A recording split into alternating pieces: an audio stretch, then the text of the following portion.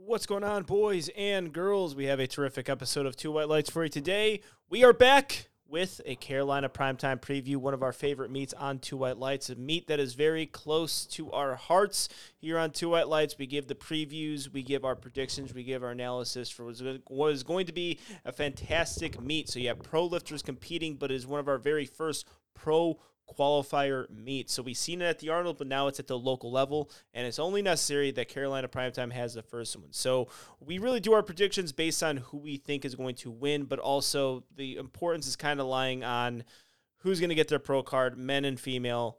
Best lifter who is not a pro card holder is going to get their pro card at this meet. So lots to be excited about. We also talk a little bit about the USAPL international stuff that we've been seeing.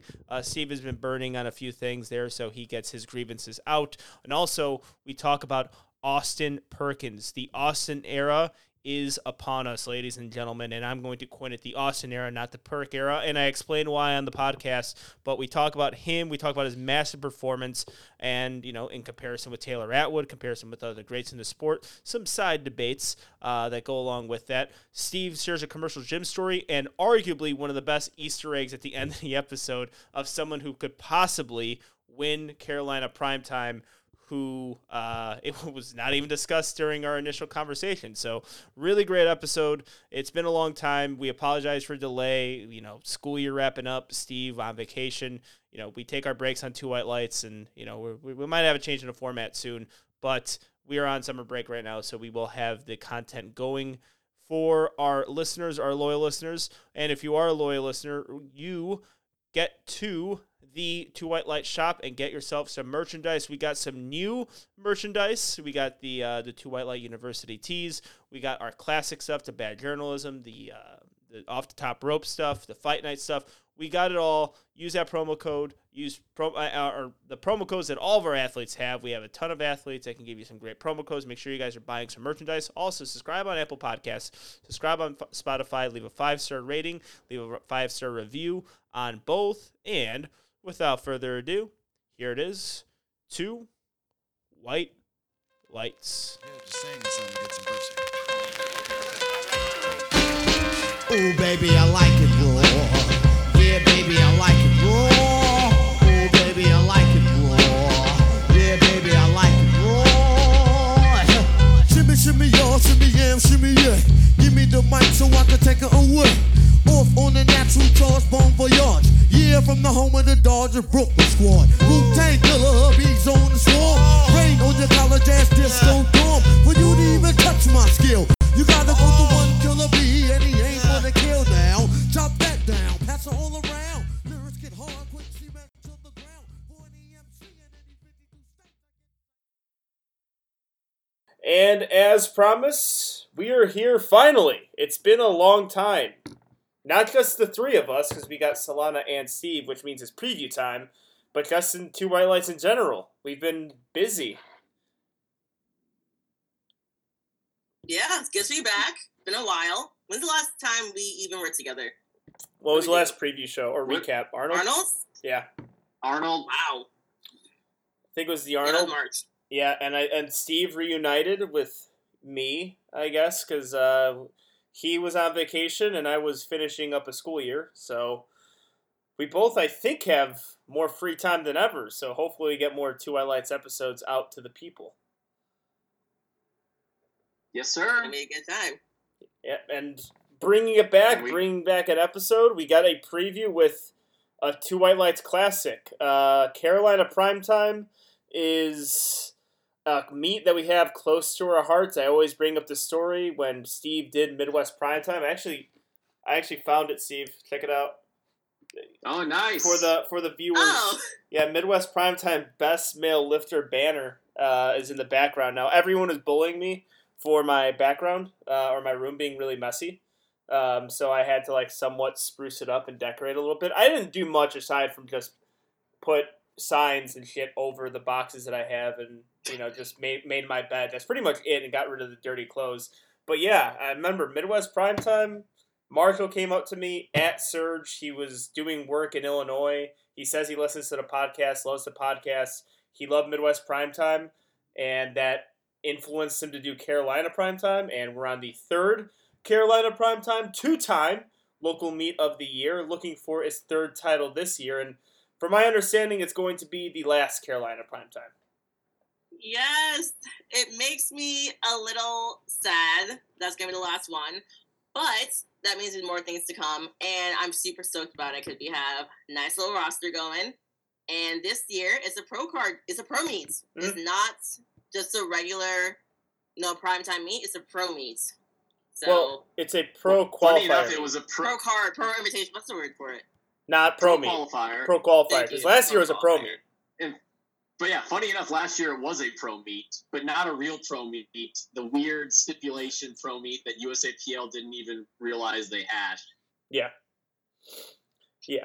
Which actually it is a pro meet again because of the prize money. Yeah, technically still a pro meet. But the cool part about this meet in particular is it's our pro qualifier.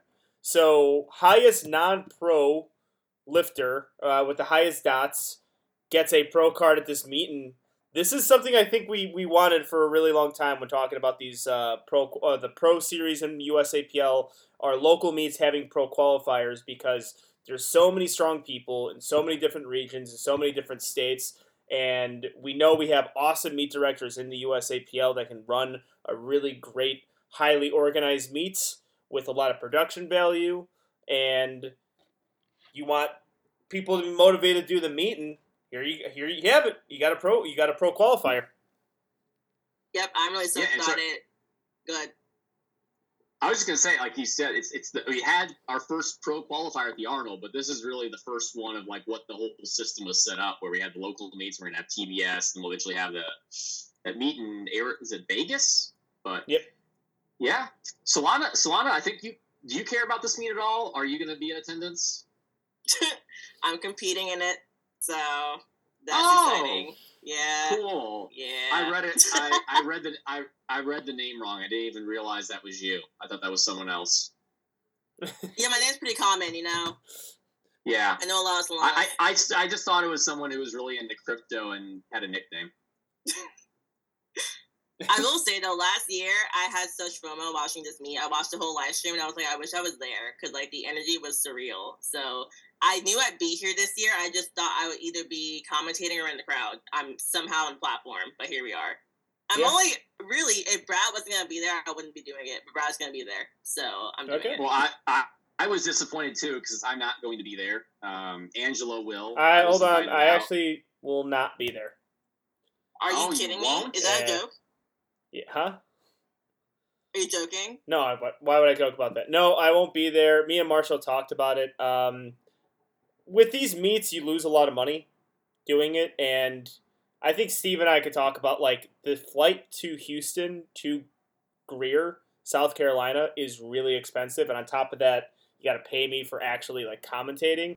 So he said like it's going to be expensive, and we both kind of came to the conclusion of don't worry about it. And I also know that Carolina has a lot of people that can commentate alongside Leo, and really, Leo's the better commentator anyway. Like, play-by-play wise, Leo should be the guy in the USAPL to do all play-by-play meets and big meets. And then color commentators, you could kind of fill in with other lifters and coaches. Like, Steve would be a fantastic color commentator. I'll be a fantastic color commentator. Solana is. So we have a lot to fill with color commentary. But, yeah, it was too expensive, and, the meet itself costs a lot of money. And it's like, what's the most important thing? Is it, the lifters having a really well-organized, structured meet, or somebody commentating? If they weren't in good hands, I'd probably say something else, but they are in good hands with Leo, and I believe, if I'm going to assume the other person was, Ganondorf. Legend, Carolina Primetime legend, best setup of all time.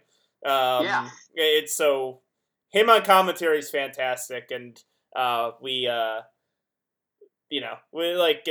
it's fine. Like, the commentary live stream will be A1, will be perfect. So, yeah, unfortunately, I won't be there. My first time not being at Carolina Primetime, but it's not the last time I'm going to be working with Marshall, because July 1st I will be. So, yeah, just a little update there. All right, well. I didn't know how to announce it, too. I was like, Do I make an announcement on Instagram? Would anyone care? Breaking news: Angelo hates Marshall, so solidified. Yeah, new beef and Marshall powerlifting. fired Angelo. Yep. I mean, it would. And me not going doesn't mean I don't like Marshall. I love Marshall, so it's only Angelo. Steve's just not going. It's really because you're just not professional enough, Angelo. Yes. Yeah. I've really lost that professionalism the past. I mean, the USAPL on their page, I would like to point out, said, "Is there anyone more professional in this sport?" Or something along the lines. Or name someone more professional. Apparently, that's just on the platform. But commentary-wise, they can name a lot more people who are more professional than me. Like, apparently everyone.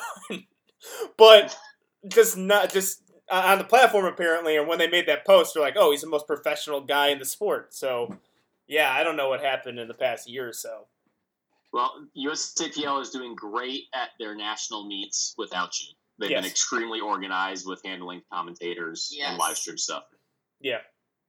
Yeah, I'm really hoping that goes well. So, coming up in Memphis. But yeah, talk about the lifters. Get into the meet then. Men or women first? Let's do women. Women's going to be short. Women. There's 6 of us. Yeah, women also very close because you have Daniela Mello competing in it, but she's a pro lifter and probably perennial within that weight class of winning it, or at least being in the top 3. So as long as she stays in the USAPL, I think that pro card is going to constantly come to her. But we got a good amount of lifters that there's a drop off that can have that pro card. Solana, you are still pro card qualifier, right? So you have it up until the end of the year. So then that lessens it down to about what, 3 or 4? 4 people. Yeah, 4. Yep, yeah, Brandis Dye, Carmen Hugh, Lori McCormick, and Ariel Patra all in contention for this pro card. Mm-hmm. Yeah. All right, let's dive in. So, I'm going to start with Brandis. She's posting a little bit. She's not posting everything, but from what she is posting, I'm excited. I think she's going to have a really big meet, especially from what I'm seeing.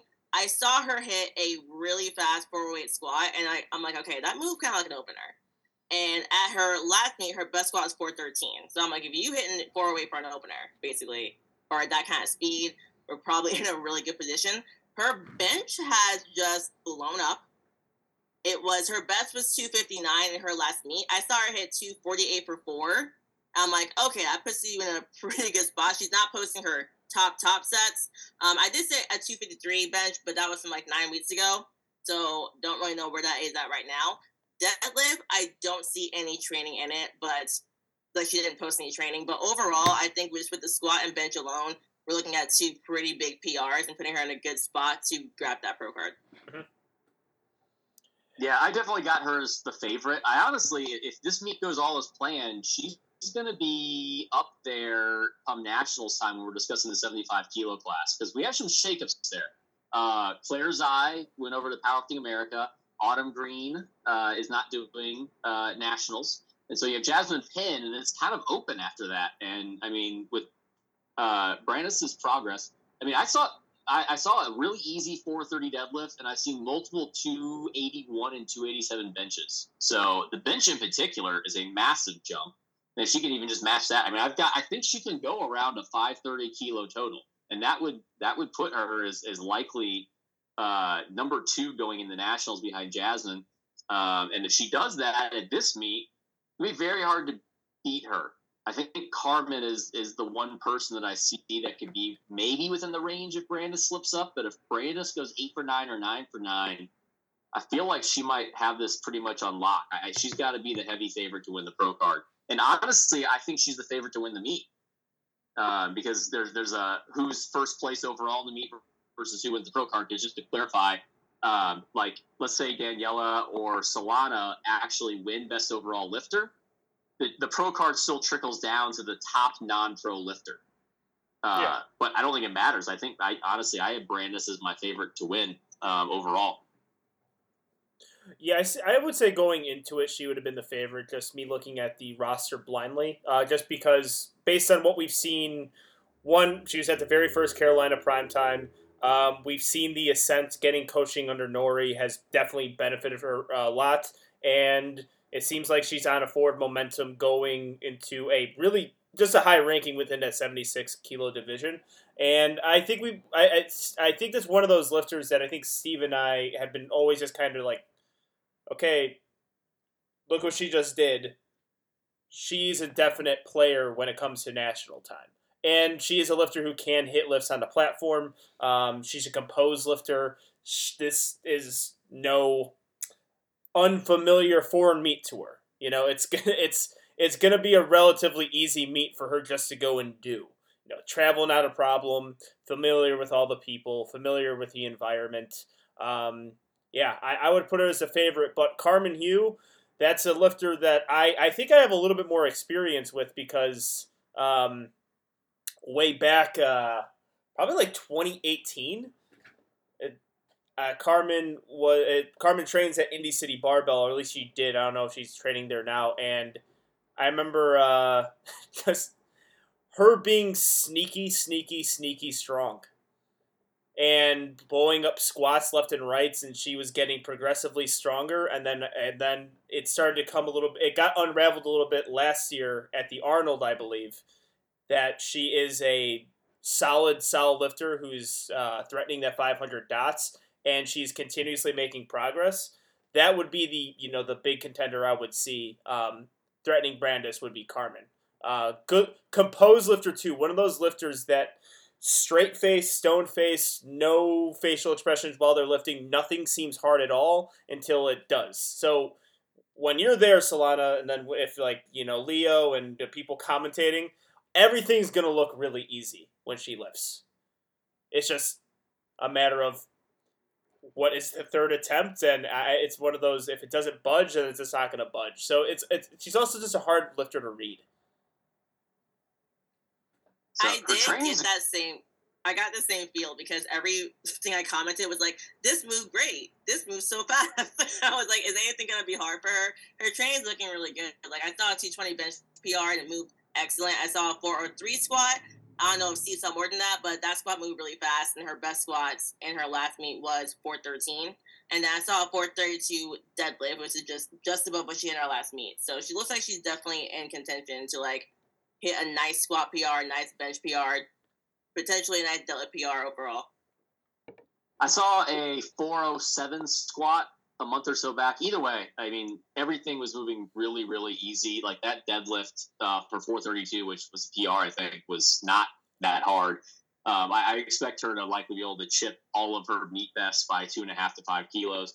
And so if she does that, I've got her around the 508 dots. But again, I've got Brandis at 522, and that's where it's tough. Like, I think Brandis would have to slip up for Carmen to be able to sneak in.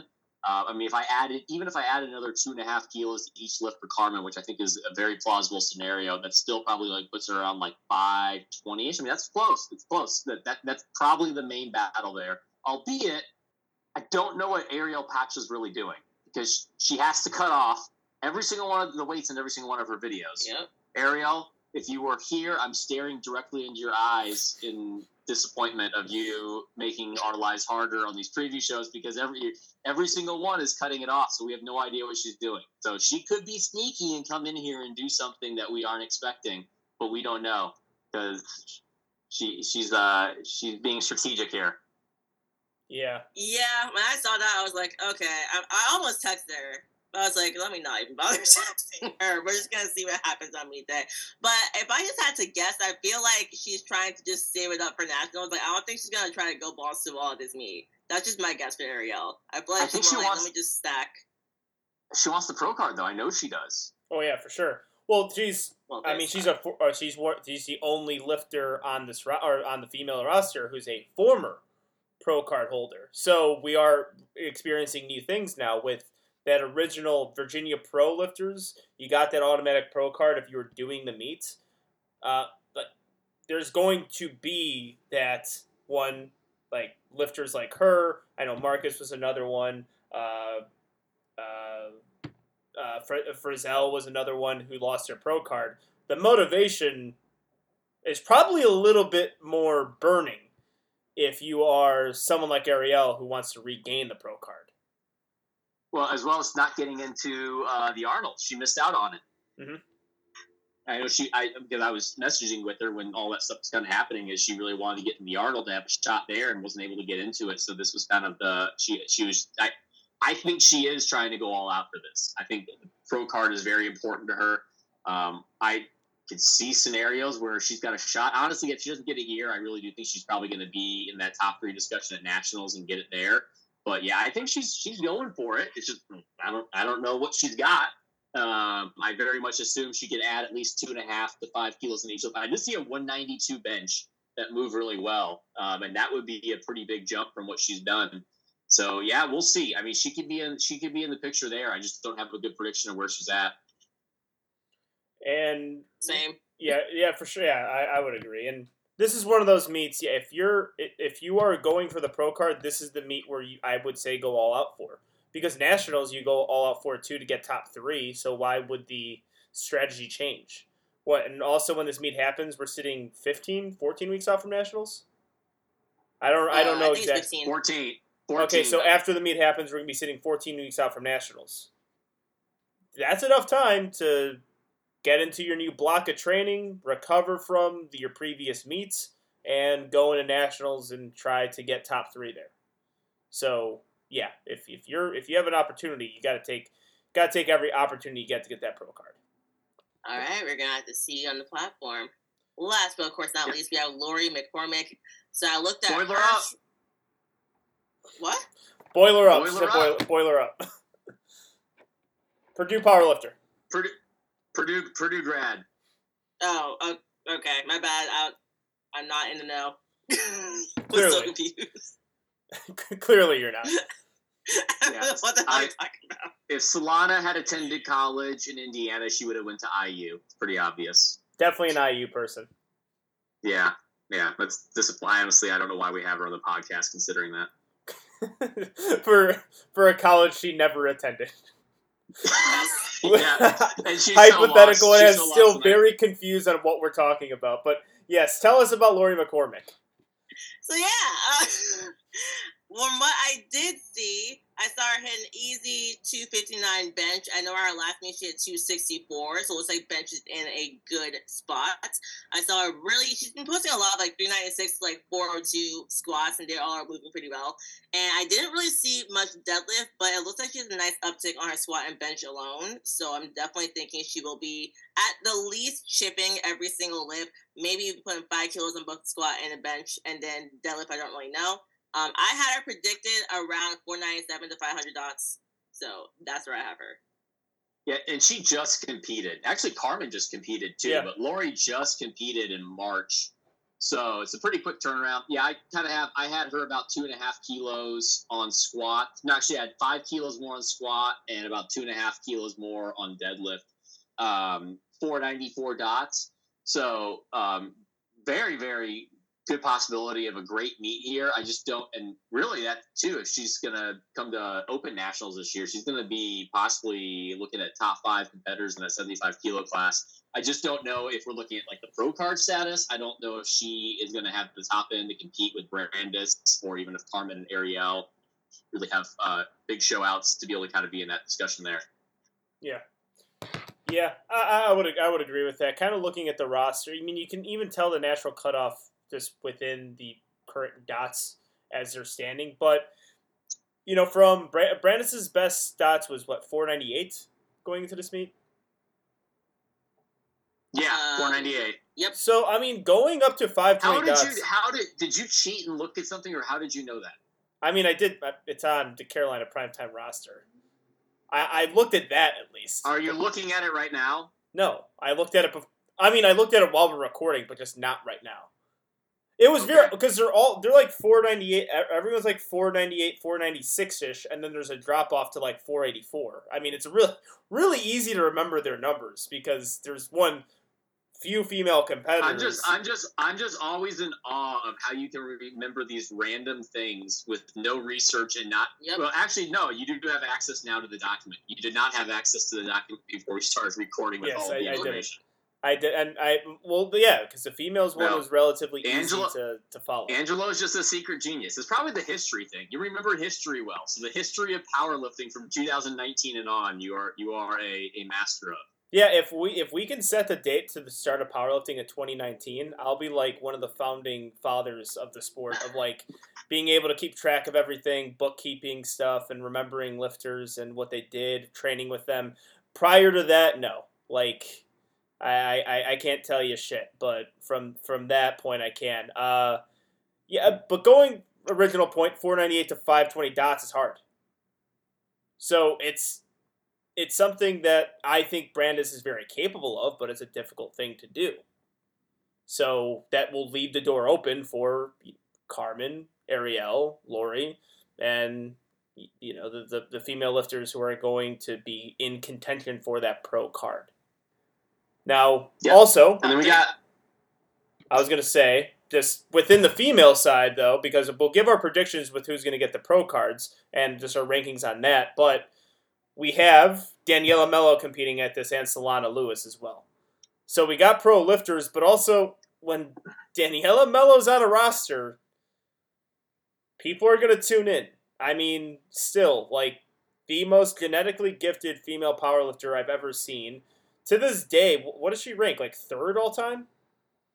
As far as dots go? Yeah, Steve, you're going to be the person on this one. No, she's not third all time. What is it like? Where she's at?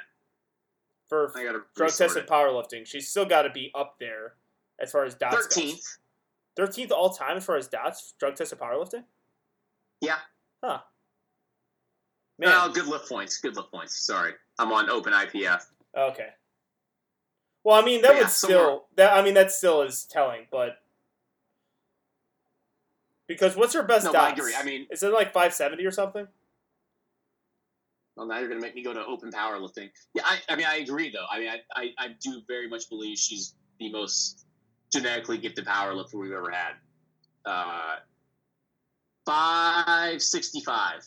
565 dots, all right. Yeah, so... Yeah, 565 dots being her highest, which I think, from what I know, the training into that meet wasn't even, like, anything special either. She'd only been training, like, 3 months or something into Worlds that year. So, like, yeah, I mean, she is just on another level when she's on, but is there any insight here of what she can do? She's not really posting much. I saw her squat 419 for a triple, which at the Arnold, she only hit 424. And she has come down in body weight, too. So if you factor in body weight and how that 419 moved, I think it's very plausible she hits about the numbers that she did at Nationals last year, because I think going into the Arnold she wasn't healthy. So if we're looking at Nationals numbers, I think she could repeat those, but now at a lower body weight and a weight class down. And if she does that, 518 to 520 dots. So I mean, like, if she's a pro, so she can't when she already got a pro card, but like she'd be the main person I'd be looking at with Brandis if you're looking at just who wins best overall lifter for the meet, being between them two. Yeah. I did see her post that, like, she had a back flare up again, but she might have to back off on squats and just got back to them recently, a few weeks ago. So I don't really know. It kind of sounds like the same training as the Arnold's, where she was like, I'm in pain, but we're going to go for it. Well, so I'm not sure. Corrupted, I remember Corrupted, it was a very familiar feeling because I saw her hit a deadlift, and then as soon as it dropped the deadlift, you stood at the bar for a little bit, get up very slowly, and then walk, because once that decompression hits on your back, that's the most painful part. It's not the movement, it's the decompression or the compression, and I'm like, she's hurt. Like, it was very easy for me. Like, I know exactly what she's like. You don't want to be that on meet day. You want to be that in the gym maybe 2 weeks out, and then hopefully that taper gets you not hurt. But I saw that, like, yep, I know that feeling. She's hurting right now, and it's not good to compete that way. But if it flares up again, I think every powerlifter can speak from experience. Like, it's not ideal. And I think I said it every single time Daniela Mello is brought up on the podcast, that we all want to see Daniela Mello, one, compete, but compete at her highest level. Because that was really one of the peaks of female powerlifting, even though currently I think the peak of female powerlifting is possibly going to surpass the Amanda Lawrence versus Daniela Mello circa 2019. Did you see that really recent Solana? Because that squat post was from May 22nd, so only 8 days ago. I think it was a post from a couple of weeks ago. I know after that post, she then posted some good squats. But Okay. the post was like 2 or 3 weeks old. So I'm like, okay, it's still like a few weeks ago. Yes, pain. Okay. Well, we shall see. I mean, she's going to be in the running there for best overall lifter. And then we've got Solana. I had some detailed discussions with this athlete in the DMs. I made sure to message her to get exact insight so I didn't get anything wrong so she wouldn't get mad in her DMs. And my conclusion I came to is the only thing I saw was a 386 by 2 squat and then a PR bench at 211.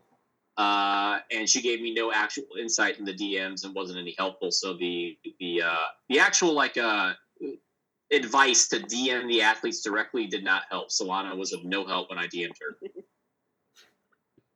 Sorry. I posted my lift, though. I know. So back to seriousness. I don't even know if that was funny. Probably It wasn't. Just ignore it. So, yes, Solana, I saw a 386 for 2 squat. I saw a PR bench at 211. I see you noted here, you got Nats coming out, so you're not going to go all out, but you want that 500 dots. I mean, I figure you could probably add about 2.5 kilos to each lift, and that would get you 504 dots. Maybe you don't even need to do that much. Maybe you could go a little bit more conservative on deadlift and leave some in the tank just to secure the 500. So, yeah, get your 500 dots. Probably top 3, top 4 in the meet. Have some fun. Hang out with Brad. Don't get to hang out with Angelo. And then get ready for Nats in a 67.5 kilo weight class battle. That's basically what's happening. Brad wants me to push certain lifts more than I want to, which is hilarious to me. But I'm like, we'll just see what happens. Because I don't want to. See what happens means on meet day you're going to get all amped up and feel the energy and want to go.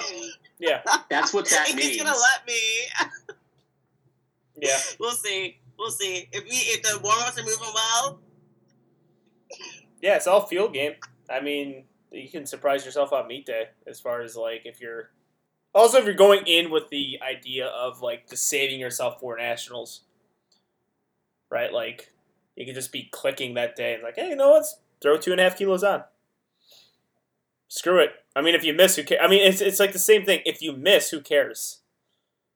If the rationale is like, we're just going to do this meet and kind of stay fresh for nationals and then really push it at nationals. So, I mean, if you hit your list, fantastic. But if you miss them, no harm, no foul. Well, yeah, especially because if you miss them, you all of a sudden had an injury that sparked up 2 weeks prior. You have food poisoning. Yes. Food poisoning. Oh, yeah, food poisoning. Sorry. Food poisoning. Food poisoning is the right one to do. Yes, food poisoning. Everyone's got food poisoning. Yeah, food poisoning or you hurt your knee on a plane. It's either or, but the built-in excuses are there for you. We're just saying, Solana. Built-in excuses are always there. Yeah, we've got your back. If the meet doesn't go well, we already know it's food poisoning. If it goes really well, you were able to overcome food poisoning against all odds. Hey, Yep. we're gonna have to make a. Oh shit! All right, so you're gonna get a little deception. Because we need content on Two White Lights. Here's a little verbal meme for you. The superhero guy with the 2 buttons, powerlifter who just had a bad meet and trying to pick food poisoning or injury flare up 2 weeks out. That's going to be made Make it. shortly after this thing is over. So I'm very excited for that. Can't wait to upset people, possibly. Okay, so let's do predictions. Yeah, Let's do it. Who wants to start? I'll go. Steve. Brandis first, Daniela second, Solana third. Okay. It's so awkward to have my own name in here. Tell me about You it. go next. Tell me about it. Yeah, it's always weird. Always weird doing it. I will have Brandis first, Daniela second, and Carmen third. I apologize, Solana, but you've not picked me a few times in our careers, so. This is true. I actually should not have picked Solana because she tends to pick against people I coach. That's been the reoccurring thing. So I had my. Is it just Nori? It just felt like it was I seem Nori. to be right more of the times than not when I do that. I feel like it's just only one specific. it's only really one lifter. because I think I was right. Yeah, all the other Every time. ones, seem to hit the exact numbers and get into that point. So, I'm gonna give Danny first, Brandis second, and this was gross. I'll do it. I'll give myself third. nice. Yeah. Doesn't it feel weird? Everyone says, "I can't It was believe a you didn't terrible pick. feeling. I can't believe you didn't pick yourself over this guy or that guy." Yeah, it's weird saying it. It's just weird predicting yourself getting that position. It is. It's a strange thing. But all right, well, can't wait to see it.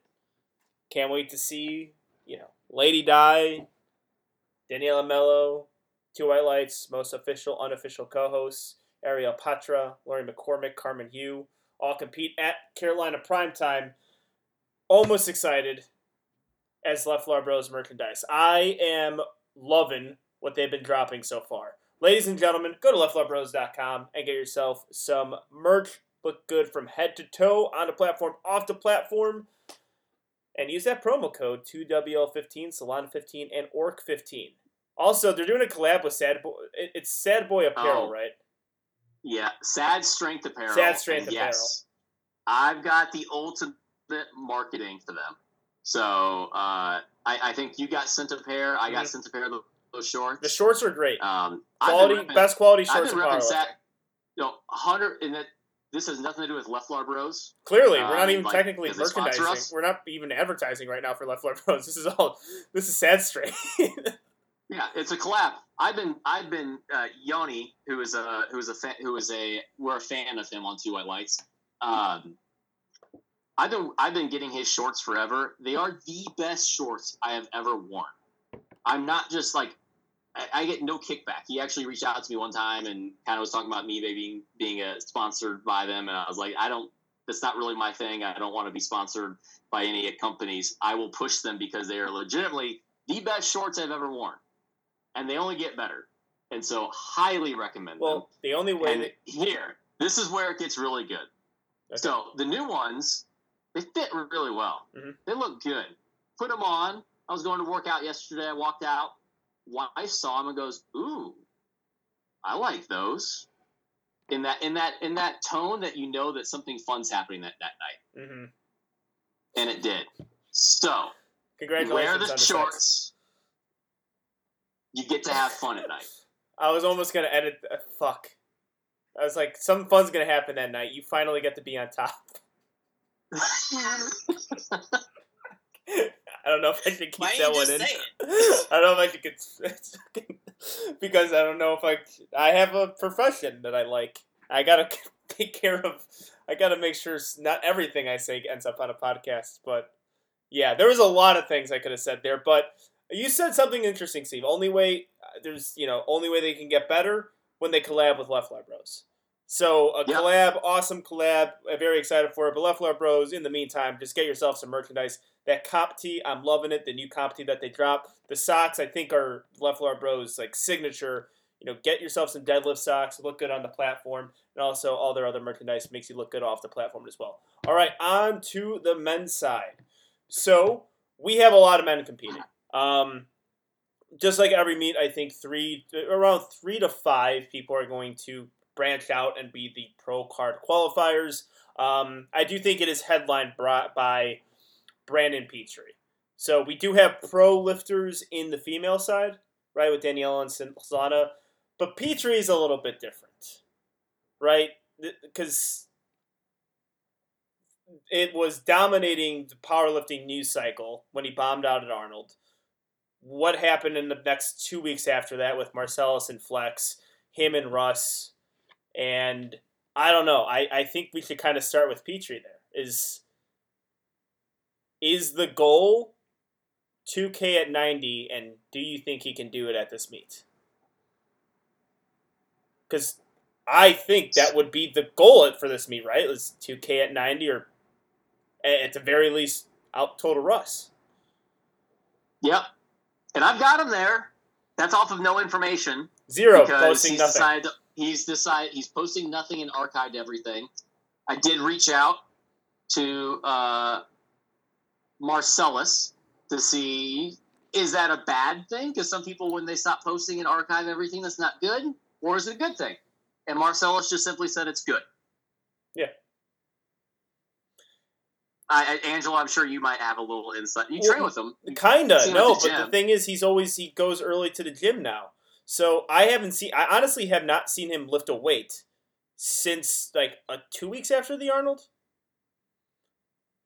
That was it. So no, I haven't really seen anything from him. You know what here's the bullshit thing about this whole situation. We have no information but Petrie, but if we say something on a podcast like, oh, no, I don't think he can do it, I don't think he can total 2K at 90, I don't think he's going to have total runs, then we're used in, the story posts and the highlight reels of us looking like idiots, and we have nothing to go off of. So it's one thing if I actually saw the guy's lift, but if I go and say, ooh, I don't know, I don't think Petrie should take this meet, and then I'm going to be used as the intro of the highlight reel where he goes and totals something historic. It's frustrating. I think we're safe. I think any and all intros are reserved for Russ. Yeah, but still. I still don't want to be the soundbite of it, because I'm like, I don't know what you're doing. I don't know if this is a possibility. I don't know. It'll be good to get that going again, right?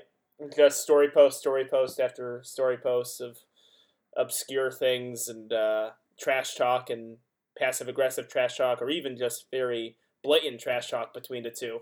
But, yeah, well, I'm just saying, for me personally, I haven't really talked to Petrie about this, but I saw him sign up for the meets, and I think he was planning on doing this meet for a long time, and I'm just like, I don't know if this is a good idea. Why is it a bad idea, though? Because Petrie has a history with some injuries. He's got to keep that weight low. He's got to keep the weight around competition weights. And also, it would be one thing if he was just competing to kind of try new things, stay fresh. But if the goal is to do something that only Jesse Norris has done, that's a difficult meet to do. And it might be a little bit better of an idea just to chill a little bit and take your data and build up your training total and go at nationals. And I don't think you want to go to nationals, though, with your last meet being the Arnold. That's my thought process. Why not? So you don't want to go into the biggest meet of the year for him having bombed out at your last meet. Why not? You want to get the monkey off your back. There's a mental aspect to this. And frankly, if he does what he can do, he doesn't even need to have a great nationals to still win. Mm-hmm. I think we're gonna talk about him in a little bit. Is Dominque Fuqua is probably the person that's dipping at his heels a bit, but he doesn't need 2K. What is that 910? I think it's ridiculous. 907.5. It's huge. Isn't the best total right now at 98.81? He doesn't even need that at nationals necessarily to likely win. So yeah. Sure, I don't know. I completely understand why to do this. If I was his coach, I probably would have wanted him to just get back into something, as well as just to get the monkey off his back, as well as Petrie always has done well, honestly, when he's got a meet in front of him. We've seen when he takes these big layoffs, kind of a drop in motivation, and I honestly think that's when the injuries kind of spur up a bit. Well, I've had that with lifters too, where when they kind of get in these lulls in between meets, and to have a little bit higher pain or lower pain tolerance. And when they get into meet prep, they have higher motivation. They're able to kind of push through, and then things go really well. So yeah. I don't know. I see why. All right. Well, I think you convinced me a little bit there as far. I mean, nothing's wrong with data. It was just more so, it was so public. It was arguably the most publicized bomb out ever in a meet. Because usually people kind of just sweep it under the rug when somebody bombs out. Okay, let's not talk about it. Petrie had to deal with people talking about it for about 3 weeks. So it was a little bit of a different situation. You get big players involved as well. And highly influential players as well, just kind of reiterating what happened. And constantly reiterating what happened. So I just think it's a different situation. I would agree with you in most circumstances. Also he did have that big layoff from Nationals to the Arnold, which I guess you did see the effect there. I don't know if that even had anything to do with his performance at the Arnold, but it's not to say that a long layoff is always good. But like I was planning on doing a meet as well around this time, but it was simply just to hit second attempts and gather some data for trying something new in programming. This is not just we're going to hit second attempts and get some data. He's, from my understanding, looking at the biggest total at 90 kilos, or historically 90 to 93 kilos total 2K. It's a little bit different from just doing a meet to stay fresh and try new things in your program. I agree with what you were saying, but really just like Steve said, like the last meet he bombed out. Like it just makes total sense for me for him to do his meet, have something underneath his belt that is bigger than just like we're going to take second attempts meet, but at least he can have that really good momentum if this goes like he wants it to, and go into nationals with great momentum, as opposed to going into a meet and you're like, okay, I really have to do what I said I was going to last time. Everybody's watching. This is it. And it's like all you have to go off of is like the raw emotion of like bombing out for last meet. That's a good. It makes sense to me. It's a good point. Maybe my opinion would be different if I seen any of his training. 100% too. We're just haven't seen anything. So yeah, we can't even make a prediction there. So I guess like from there, because Petrie's kind of the hot topic of the meet. From there. Well, frankly, most of the men's side we can't really make much predictions on. Yeah, they don't post a whole lot. They're historically known for not posting a lot. Yeah, we have a nice lineup of non-posters. Lineup of non-posters, but a nice lineup of nice lifters. These lifters are just nice. That's like if I was going to describe them, nice lifters. Nice in the sense where like that guy's nice. His game's nice, and all of their game is nice. I respect all of these lifters as lifters. They're great to watch. They're hard workers, and they're relatively under the radar too. And they're nice. Nice. Yes. They should all be wearing the number 69 on the platform. Nice. Speaking of historically secretive of this training, Mr. Andre Easter. Mm-hmm. He's been posting enough though that you can see he's back. Like training's going good. He hit like a 615 double on squat that moved really easy, and squat has been the issue. He only squatted 633 at his last meet. Yeah, I think his best is 666. It looks like he can do 666 again. Bench has taken a big uptick. He hit 435 at his last meet and benched 452 in the gym. And then deadlifts, he hit only 5 kilos or something under what he did at his last meet, really easy. So I expect him to be fully back. And if he's fully back, he's my favorite. Mm. I have to ask, though, Solana, you have his squat at 711. What did you find that I didn't find? Where's your squat for him? I got him at 661, I think 661, 666. There's a bit of a difference. The biggest squat he posted was he's gonna message me and be like, "Oh, you're underestimating me." But the biggest squat I see is 615 for 2. So I want to see where your confidence is coming from here. There may be a small typo in my my position. I don't see a note that goes along with why. Yeah, that's Is this all? All right, so Solana, what do you think he's gonna squat? I don't even have squat notes. Okay. I have deadlift and bench notes. Okay. Well, so I guess we can air to Steve on that one then. That's with Andre. Make sure to note that Steve is the podcast host that researches you the most and cares about you the most. Let's remember that one. Mm. I think he would still say me. But yeah, getting back to seriousness, I think Andre's got to be the favorite. We'll get to some other people here. I got him at a 540 dots. I've got some other people in the low 530s, maybe mid 530s. But if Andre hits his lifts and with how training looks, I think it's going to be really tough and he's going to be in the driver's seat. I think from there, you're going to really be looking at, we'll get to them more, Trey, Jalen Falk, and Lawrence Hinson. I think those are probably the other three that are kind of in the picture there. But I think it's Andre's to lose.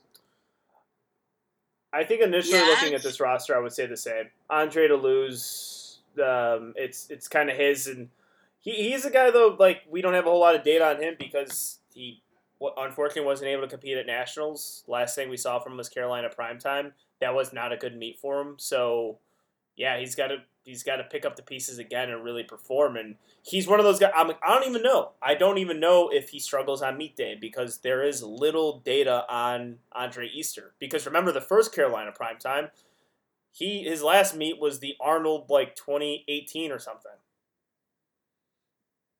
Or 2019. Like he was making his return to the platform the first Carolina Primetime. And then since then, Carolina Primetime is the only meet we've seen him do. So it's a lifter that we know he's capable. Especially he really sneak attacked us the first Carolina Primetime because it was up with him and Petrie up to that last or to second deadlifts. He was having himself one hell of a day, and yeah, I still just don't have a whole lot of info on Andre. Didn't he not do match because he was sick? He had COVID. Okay. Yep. Yeah. Unlike some other people who did Nats while still having COVID knowingly, he was nice enough to not do it. Yeah. I do remember a big spike in COVID. That I did not get COVID. Also, not getting COVID at a powerlifting meet in Vegas, that deserves a medal. Because he killed it. Yeah, because I don't know if you guys have ever been to Vegas. There's a lot of people. And there's a lot of people at powerlifting meets, especially nationals. So the fact that I avoided both, and I think Solana did too. You avoided the COVID. I don't know if Denovi did, but yeah. I did because I got it from the Arnold last year. My wife got it from Vegas though. Okay. All right. So not everyone. My mother shared a room with me and got it before I competed. And I still somehow didn't get it. Nice. Great. Good COVID talk. Yeah, that's really what I want to talk about this podcast episode. But Andre is doing nationals this year. I apparently bullied into doing it, which I don't recall me doing a whole lot of bullying, but apparently I did. So he's doing nationals this year, and I'm excited for it. All right. Well, closest. I mean, you're getting into it, Solana, but I'll give it to you. Closest competitor, I've got Trey and Jalen. You can pick which one to go first. I'm going to start with Trey. But they both have big upticks in their training, so it's really exciting. We saw Trey hit a deadlift PR at 750 and a little bit of a quick hold at the top, but overall it's a pretty solid. He's never had lockout issues. Trey never does that. Never has that issue with lockout. He never quickly holds the tops. I don't know. I'm just avoiding another story post saying that it's disrespectful or whatever. But yeah, there's no evidence at all that he does that. Continue, Solana. Anywho, 4 weeks ago, I saw a 666 squat. That moved well. Bench, I saw 391. Thankfully, Steve noted, because I was not really paying attention to his weight. You noted that he probably gained a good amount of weight since the last meet. Do you have any update on his weight? I don't know what it is. When I calculate, so he weighed 188.7. He's going up to 90. So I very much assume, especially as a young guy, he's heavier than that. I calculated my dots off of him weighing 193. That is a complete guess, but looking at the weight gain he had from his collegiate meet to the Carolina Primetime, that was kind of my guess of where he's at. Maybe he's higher, maybe he's lower. That's obviously going to affect things. Either way, but I felt like 193 was a pretty safe bet there to kind of guess things off of. Okay, cool. Well, I had nothing on his weight, so I don't even know what number I used. I think I added 6 or 7 pounds. But overall, though, humongous upticks in all of his lifts. And then when I was looking at Jalen, similar. He hit a 463. It moved smooth. It was a short pause, but still hit that. Deadlift to 750. He squatted 683. That was 11 weeks ago, so he didn't post. I didn't see a more recent squat than that. But every single lift had room in a tank. Besides maybe the bench, questionably, if he had a longer pause. But every single lift is far beyond his last meet. So I think we're gonna see a major uptick from both these lifters. Yeah, I know JJ last year was disappointed in his Carolina Primetime performance.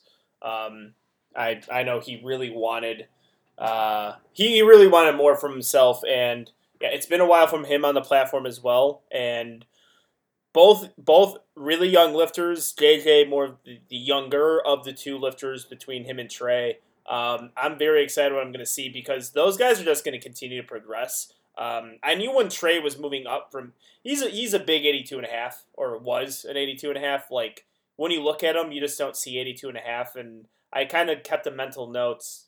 I think at the first Carolina Primetime, like once this guy starts moving up and gains weight, he's going to make a lot of progress, and he's probably going to find his best footing in the weight class above in which he's competing. JJ, on the other hand, looking at him, it doesn't really matter what weight class you think he competes in. You're just going to assume he is going to be successful. He is an absolute unit. He's freakishly strong, and he's got the leverages for it. He's got the body type for it. And he's got the lifts to kind of, to potentially get into that pro card situation as well. I will not be shocked if JJ comes out of this meet a pro card holder. Yeah, I've got him. Even I could see Trey beating Jalen. Yeah. But I have a better idea, I think, of what Trey's going to do. Jalen, there's more of a spectrum. To where if there's someone that even if Andre has a good day that I think could shock us and just have a day we weren't expecting, it would be Jalen. And one of the biggest reasons, like his deadlift, I have a hard time gauging of where that's going to come in at. He hit 750 with some room in the tank recently for a single, but then a couple months ago he hit 750 paused, and it was so easy. It looked like he could have deadlifted 800 that day. So I just don't have a good range of where he's going to be at deadlift. To where, like, if he pulls 780 something, which I think is very plausible, he all of a sudden might win. Yeah. Like, I don't have him nailed down on what he could do, and I feel like there's such a big spectrum here that, like, if there's someone that I think that could beat Andre, even if Andre has a great day, it would be Jalen. Yeah. Well, but if I say that, then I could see Trey having a great meet too and beating JJ and beating Andre too. Like there is a definite competition here between the top three men. Well, I agree. I feel like I have a little bit better idea of what Trey can do because he's been pretty consistent in kind of how he does in training versus competition, and he competes decently often. We've covered him multiple times, so I just feel like I have a decent idea of what I expect Trey to come in and do for the most part. Where Jalen is just a little bit more of a wild card to me, where I don't know if I can peg down kind of his exact numbers. Yep. Yeah, so from here, do you see anyone else possibly, getting into that pro cards conversation? Because, I see Daniel Morris, very good lifter, Camden Wilson, awesome young lifter as well, north of 5'10" dots. Yeah, Lawrence Henson would be my next one. Oh, yeah, Lawrence Henson. They're all kind of on that 5'10" to 5'25" range. Daniel had a private account, so I couldn't see anything, so I don't really know what to predict. Lawrence just competed at the Arnold. Frankly, it looks like based on all his training, it's hard to, other than bench, it seemed to take a big jump. I really didn't see anything with squat and deadlift that would show me a massive jump. So he's in the talks, but I have a hard time predicting him to be able to go in that 535 plus range for dots. Camden, he doesn't post any training on his IG page, and full disclosure, because I was traveling to Scotland, I did not do nearly as much research other than like an hour today. And so I did not have time to go to his YouTube channel like I normally do, which is where he usually posts his training.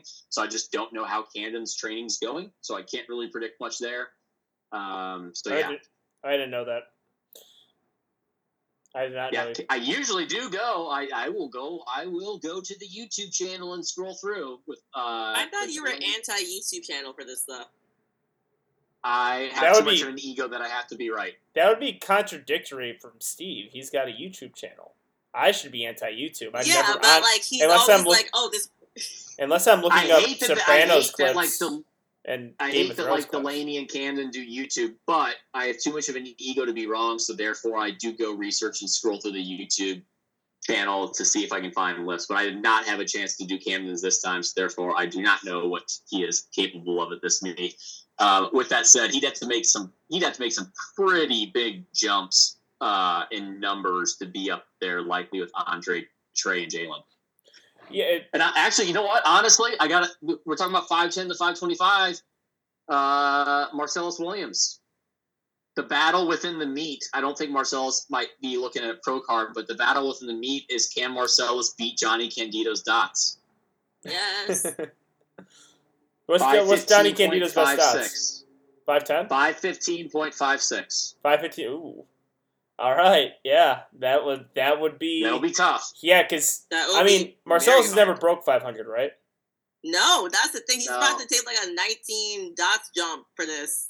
I've got him possibly doing 5. I really think he could probably about repeat his best performance with a slight uptick, I think, a little bit in deadlifts. I have him at 5'10".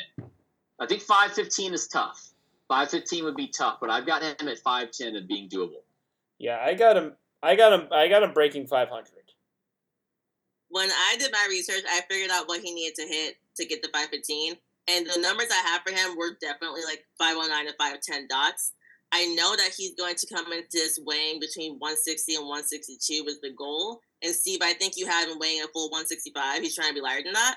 So he pretty much needs, if he weighs now 162, he must total 1563, which is a 545 squat, a 374 bench, and a 644 deadlift. That's exactly what he needs, weighing 162, to beat Johnny Dots.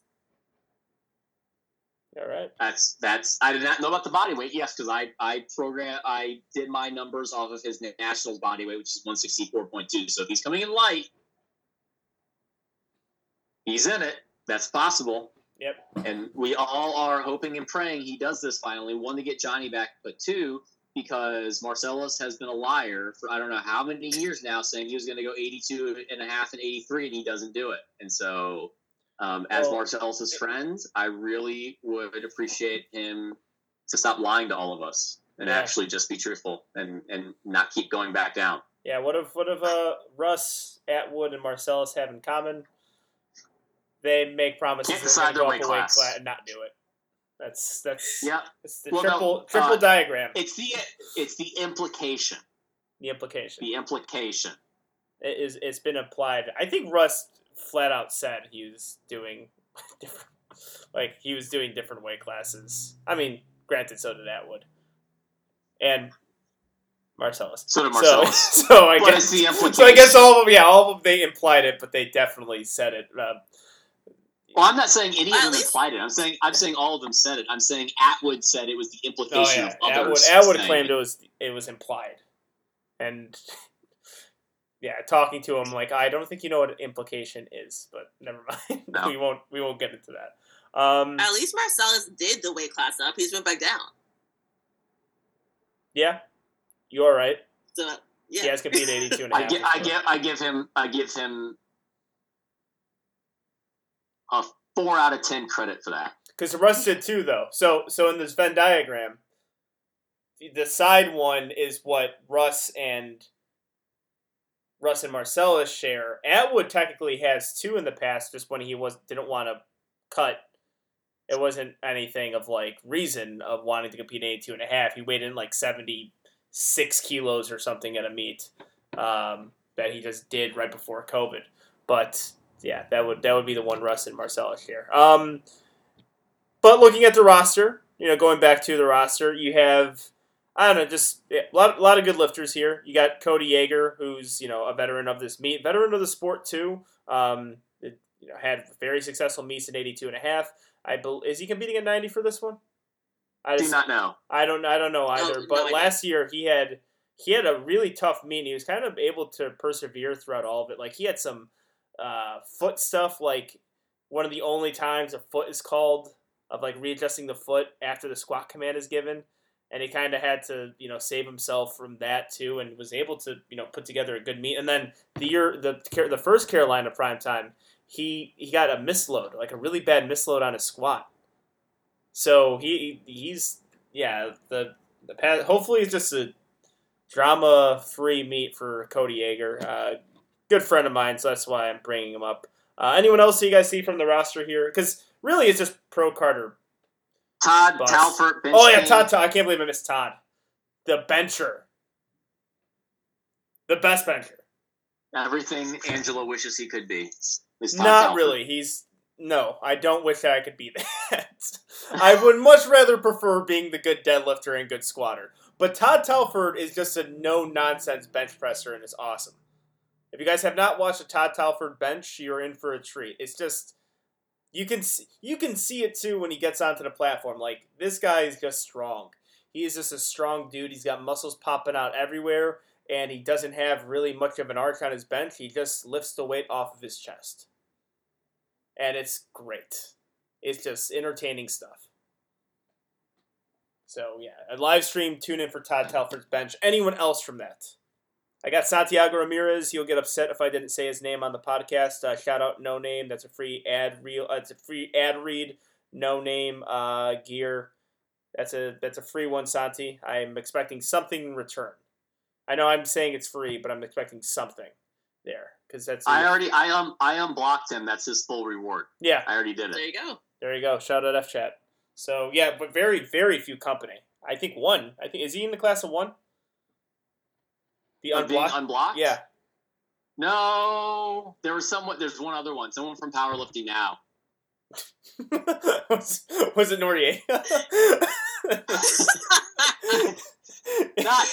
not a co-owner of Powerlifting Now. One of our subscribers of Powerlifting Now asked me to unblock him, and so I obliged. Oh, I was like, if you're gonna pay me money, fine.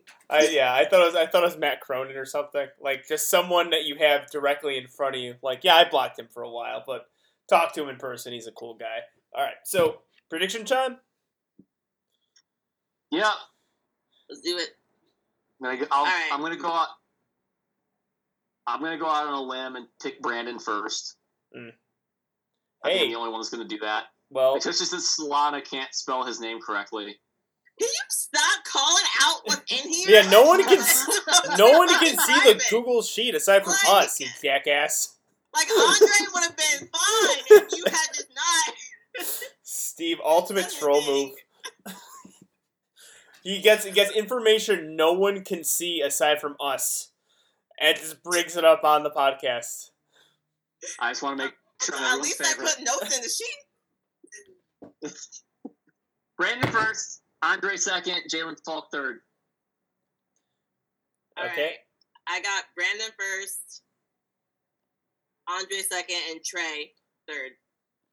I'll have Brandon first as well. It would help if I can see his squat. Still, or his bench or deadlift. No, I mean squat. He's got a new haircut. That's pretty cool. Like we still that. Me and all right. So I didn't tell him about like my opinions on this meet. I've definitely given my opinions on his haircut. He doesn't like me when I'm clean shaven or have a mustache. I do not like whatever's going on with his hair. I don't know what to call that hairstyle. I don't know. But yeah, I wasn't a big fan of it. But people are going to be gluing onto that squat to see if he figured out squat depth. So that's going to be, I think if we were researching that would be the first thing we're going to look at. But yeah, Brandon, I mean, sinking his squats, even taking like a really sandbag squat will win this meet. So I have him first. Andre, I have him in second. And I have Trey Ricard third. All right. So, yeah, the prediction there is Andre getting the pro card from, is that from all of us? Did we all say that? Yeah. Okay. And then for the female side, I think we all had Lady Di. Brandis. Mm-hmm. Okay. Yeah. So we'll see. And this is kind of the special things of those meets. It's really kind of pro card or bust. So if you're not winning that best overall lifter, you have some, people who are pretty far ahead of the pack. That battle for the pro card is going to be, for me, what I'm going to be looking at the most. But yeah, Saturday, guys, tune in to Carolina Primetime, one of my favorite meets of the year. Actually, this is, if you're going to tune into local meets, Carolina Primetime is up there. One of the best live streams you're going to see, some of the best performances you're going to see, great energy. If you guys are in the Carolina area and you guys listen to Two Highlights, go to the meet. I don't know if they sold out of tickets, but go. It's way more fun in person. One of the best atmospheres I've ever seen at a meet as well. All right, so we talked about some good things. Let's, of course, bring it back to the Two White Lights staple, and let's talk about things we're upset about. So, Steve, you wanna spearhead this one? So, the Masters World Cup was like 2 weekends ago? Had a nice total of 68 lifters. I'm sure the lifters who did the meet had a lot of fun, but yeah, it looked like a glorified local meet. I mean, we had 68 total lifters in a world international meet, and apparently at the meet, it was announced that we are going to have an Open and Junior Worlds. To which, and funny enough, that was the day after I had done that Q&A where I basically had stated USAPL's biggest issue is they can't decide that they want to push international or they want to push the Pro Series, and by pushing both, they're just going to sink themselves, and that's what they're going to do. They need to stop the world thing. It's a mess. I don't think they realize they're splitting their own organization between two systems. Yeah. And they're not going to beat the IPF at what the IPF's doing. They're just not going to beat them at that. Yeah, it's not going to happen. Yeah, I think seeing that, it was a bit of an eye roll situation because I'm like, I think the focusing on ourselves phase in this breakup wasn't long enough. I think we need to focus on ourselves and not get into a new relationship, possibly with the international side. I still like the idea of opening up to international lifters for the Pro Series because that, I think, is a good, aspect of professional sports is the professional side of bringing everyone in from all over the world. I don't know. I think you were a little bit more upset with it, Steve, because I looked at it in the sense of I don't think they should be doing it, but I think their strategy is waiting for the IPF to screw up horribly. And, maybe that could happen. Because IPF's got a 3-1 lead on the USAPL, and, it's like, okay, let's somehow make rules that will isolate people from our federation. Bench depth, maybe sumo now, and possibly just by failing upwards, the USAPL surpasses the IPF.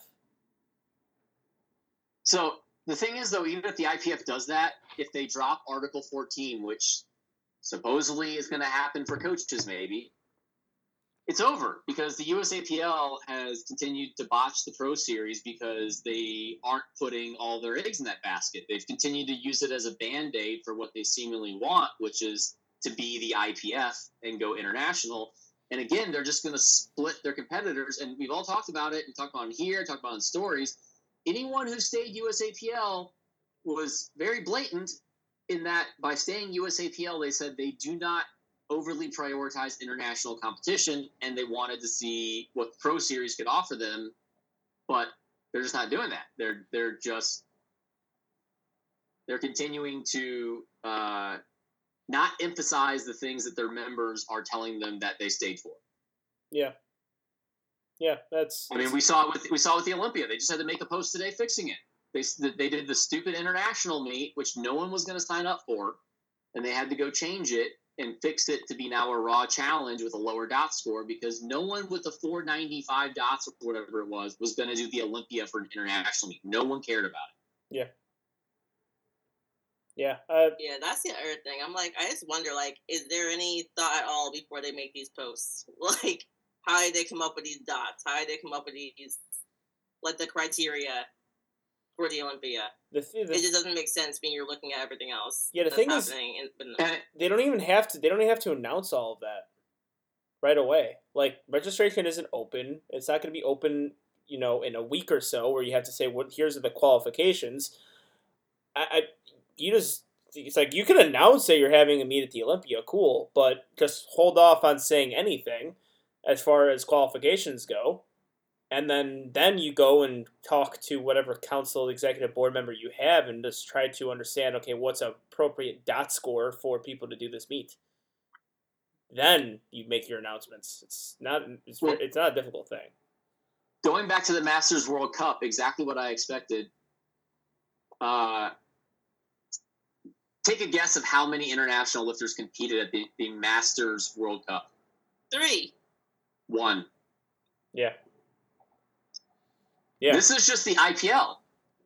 Pretty much. We would make fun of the IPL as being the dumb world meet. Like, if you're USPA doing the IPL World Championship, this was the dumbest thing ever because it was just American lifters who wanted to say they went to Worlds under the USPA. That's all this is. Like, not international. It's just USAPL putting the name Worlds under it. This is so premature. Yeah. As well as just, I don't know. I hate all of it. I hate every aspect of the USAPL trying to be an international federation and have world meets already. Yeah, couldn't be me. I would never do something like that. Never compete in a federation and then compete in a much lesser IPF meet.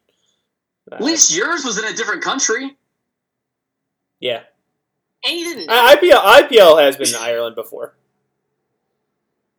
I've seen that before. It has been in the UK and Ireland. So I agree though. Actually, but like the idea of it, this is kind of my idea where I would like Worlds to turn into something like a World Cup, where it's only team based and it's only. The priority is it being team-based and you represent your country, much like soccer has its World Cup and baseball has a World Baseball Classic now. And I also guess powerlifting isn't a team sport, though. I don't think it'll ever happen. Sure, but golf isn't a team sport either, and Ryder Cup is fantastic. People love the Ryder Cup. Ryder Cup is good, but it also had to be. You have to change how golf is played to make the Ryder Cup good. Exactly, and you have to change. I don't see the negative in changing the way it's formatted for Worlds in order to be. This is a country thing, an international thing, where it's country against country, not lifter against lifter. Like, that's my idea of like how things should be. And then you have your championship. What about, I don't think this would actually ever get popularity, but like if you were wanting to change it to make a individual sport actual team based and not just copy the IPF, what if you did world championships where you had each weight class, but each country had to have a specific lifter for each lift? And it was actually a team-based competition. So I would like that too. The U.S. would send Russ, Nori, and Angelo for the 82.5. We talked about this on Duran's podcast. Yeah, we said if it was like international, we take people from every country, and then we just make it's lift based in every weight class. So you take that, and that's where Duran's told me that. Kuntz would outpull me by 20 kilos. And I'm like, okay, well, that's something, I guess. To me, I love that. I love that idea. I don't know if that would catch on, but if you want to do something in, like you're saying with the Ryder Cup, you can't, like the Ryder Cup works because you made it a team format in a different way than an individual tournament. If you want to make powerlifting a team format, you can't just have everyone just competing individually like they always do. You got to do something different. And I think the answer would be that. I just don't know if that would catch on because, again, it's just too much. You can't ask someone to do nationals and the Arnold finals and maybe another pro meet and do the world championships. That's why you give other lifters other chances, and people who don't take the invitation, that's where you give another person a chance, and that's where you can feel like changing the format is what I like. Granted, it's like, dude, does the international format of powerlifting need to change? I would argue no, because I think this is a great aspect of the sport that we have. But then looking at Worlds and looking at Nationals, I might get pushback on this one. It's about the same for me. You get about 3 to 4 really good lifters competing against each other. People with super high record-breaking lifts, with high dots, with high totals, and to me, it's one and the same. Like, maybe the intensity of Worlds is a little bit higher, but Nationals has that level of intensity as well. So it's something worth exploring. Is this, if we have an international format, let's make it more country-based and team-based, and the individual award for the lifters, like your championship, is something like Sheffield or the Pro Series final. That is something I like. So I can see it. We're ideas, guys. I don't think it's ever going to take shape, but we have enough creative people in powerlifting, though, that Well, at least I actually think the one that we suggested can be tried out and experimented with. Because it's so easy too. Like you get a certain group of countries, and say if I get hurt or something, well, we can have another deadlifter just get thrown in there. Like, and they're going to be good deadlifters. They're just not going to be as good as possibly like Shun or me, but they're good still. So yeah, I think there's possibilities with it. But yeah, I mean, to the positive part, at least they're listening to certain things because the Olympia has changed seemingly their format, which is what we brought up in Two White Lights, and that's what's happening is something different because the original announcement was not good. No. I'm just still going to go with no matter what. If USAPL tries to do the international thing, all they're doing is helping the IPF. Mm-hmm. Well, yeah, if that's a priority, I mean, after nationals, I don't know if I've said on Two White Lights, I know I said in private conversations, I'm up in the air what I'm going to do. Powerlifting America could be my next route. The Arnold guy, but I love doing the Arnold. Like, I would really like to do the Arnold again. So I'm having more of that inner dialogue about what I'm going to do this year more than last year. Last year was, I'm going to do nationals and the Arnold. I'm positively going to do this. But now I'm thinking about it. I'm thinking I'm pretty much a toss-up. Nationals has to happen, and then I'm going to give myself 2 weeks after nationals to really start to seriously contemplate what my future is in tested powerlifting. Granted, I guess maybe the NPL could be the other route. Yeah. I'm not. Yeah. Great competition there with an I. But yeah, I mean, I think we said it on here. If from what I know and everyone I've discussed things with, if the IPF drops the coaching rule with Article 14, it opens the floodgates and it's going to be done. Because USAPL, unfortunately, I think the last straw for a lot of people was that they included equipped in the same meet as the finals. And that was like, okay, they're never going to listen. They're not going to prioritize what is their moneymaker. And so I think if they drop the coaching thing, it's over. Like everyone who's at an elite level is going to switch over. Yeah. Well, I don't know. As well as I can switch between the two, though, right? One of the downsides we talked about from going the IPF route is that that's all there is. Like, there's nothing else to do other than nationals and worlds. And from what Sheffield is a new thing, but obviously only certain people can do Sheffield. I've heard other rumblings of some additions that are going to happen in the U.S. that probably would take away that argument to where elite level lifters can go over to Powerlifting America and the IPF side and have plenty of options throughout the year. Yeah, I've heard that as well, too. So, could be, and then you could commence my plan if you're the USAPL, and I will keep saying it on air. I'll keep saying it on the podcast. Take the USAPL and move everyone to Powerlifting America, and then in 5 years we'll go into the same issues, and then we'll just make another federation. Perfect. We have an easy out here, and it's available. So the USAPL, if you're listening, we can do this. It's going to be hard giving up the logo, and I think the USAPL sounds awesome, but if we just move all of us to Powerlifting America and like USAPL Australia, we have to give up all these country names being called USAPL too. Yes. That is not on my highest priority of concern. That is a sacrifice I'm willing to make. Because I'm already in the boat. If we're going to do an international thing, let's just please call them their own country and stop saying USAPL Australia because it's really making me mad. Just in general. It just, the name USAPL Australia still triggers me.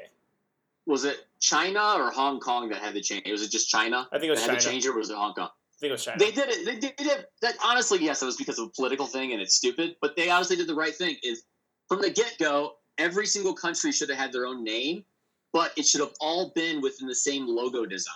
That's the key. If you all had the same template of logo design that it had to fit into, so when you saw it, you thought, oh, that's the USAPL affiliate, but they had their own name, it would have gone so much better. But that's a whole marketing thing outside of that. Yeah. All right, next. I mean, the other big news, I think, the Perk era. All right, so I'm going to stop you there. We have a golden opportunity to use one of the best calls in wrestling history JR calling it the Austin era after he beat Shawn Michaels at WrestleMania 13, and he was screaming, "It's the Austin era, it's the Austin era," and we're just going to the Perk era. His name is Austin Perkins. Let's just call it the Austin era and make it sound cool. I don't know if there's like an anime reference to Perk and era or something, but we're missing a great opportunity to get like a good soundbite of JR screaming, "It's the Austin era." We have to lean into You should have posted that. I did. The leader of the movement. I did. I put JR, and I put. Well, hold on. We got to stop saying it too, just in general, because he still hasn't surpassed Atwood's total, and it's always dangerous playing this game where you're saying, "Yeah, it's the Austin era. Perkins is new king." It's like, well. Hold on. There were some people that were saying he's the greatest, like 75, 74 of all time. That is not correct. If you're talking who is the best 74, 75 today, because we have to understand, like some people can be the greatest of all time. Michael Jordan is the greatest basketball player of all time, but he's not the greatest basketball player today. He's not anymore. It's not his era anymore. Yeah. Like, it's LeBron's era. And LeBron is about to pass the torch, and we're going to see whose era is it next. Yeah. I do agree that moving forward, it is the Perk era. Yeah, the torch. I mean, we all knew it, though. The torch was going to be passed at some point to Atwood to Perk. I think Atwood might have even said it on a pod. I could be wrong on that, but, Perk is outrageously young, and Atwood is in almost his mid-30s, so that's just a natural thing that's going to happen within the next 2 to 3 years. But, yeah, Perk had himself a beautiful meet, 825 total. Lifts looked phenomenal. I knew he was going to have to monster meet after I saw his squats. His squats are to depth. He was killing it. His squats were locked out. His benches were paused. I'm like, he's going to total 825 this meet. And I think his plan was to go higher, but I knew 825 was definitely there for him that day. So he killed it. I'm going to say right now he inspired me, because it wasn't too long ago that Perk had that hernia that took him out of commission for a really long time. I'm going through some injuries myself, and it's like, if this child can do it, I think myself can overcome a back pain and hopefully put together a good prep for nationals. But it was an inspiring performance based on the reels that I saw. Unfortunately, there wasn't a live stream for it. If there was one performance. Or lifting cast, yeah. I mean, but if there's one performance I really wanted to watch, like in the past month or so, it was definitely Perk, because I knew he was going to kill it at this meet. Yeah. Well, but yeah, we're not going to get to see the head-to-head battle. I mean, it's going to happen eventually. He tried to make a statement post today with the 683 deadlift, and rightfully he should. We'll see what he does at Worlds. Obviously, we're going to have a Worlds preview show very soon here next week, so we got it upcoming.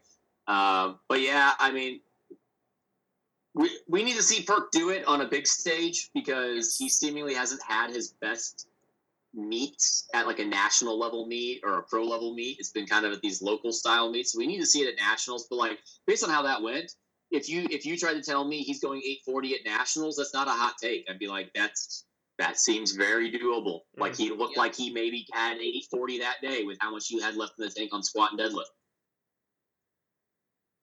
Yeah, I would agree with you on that one, Steve. And you're right. Like, he's never won nationals open. Perk has never, of the amazing career he's had already, and he has an electric career too, because a lot of it's equipped collegiate stuff. But then there's some injuries. This guy has had like a decade's worth of powerlifting experience, and he's like 24 years old or something. He's like 23, 24. He has like all the stuff he has to deal with so far in his powerlifting career is something a veteran, like a long-lasting veteran, has had to deal with. Ups and downs of his career already, bad meets, poor performances, but also incredibly good performances. The 800 kilo performance, the 825 performance that he had. That nationals were Atwood told 838. Perk had himself a great day. I mean, 2019 nationals, that was the story of that 2019 nationals was more so Perk getting second than Atwood getting first, because Perk was 19 when he was able to do that. Like, this guy has had himself a juggernaut of a career, and I think the only appropriate end to this career is him being crowned the next GOAT, the next best of all time. Because right now it's Atwood as far as tested lifters go, and I think it's going to be Perk very shortly, and then I can say the Austin era is here. But I do want to see those two go head to head before we have a Ray Williams, Jesus Oliveira situation where it takes forever and it never happens. And then even if it happens now, it's not even going to be a good competition. Like, we got to get it within the next 2 years. Yeah. Well, it sounds like, a lot of scenarios happening, but it sounds like it's very plausible for next year, especially if they drop the coaching rule. So, but yeah, best. Go ahead. If Perk at Nationals hits 840 plus, what does that make him? Like, is he the greatest if he does that at Nationals, but Atwood's not there? Oh yeah. I mean, yeah. if he takes Atwood's total of the greatest competition in his meet. Yeah.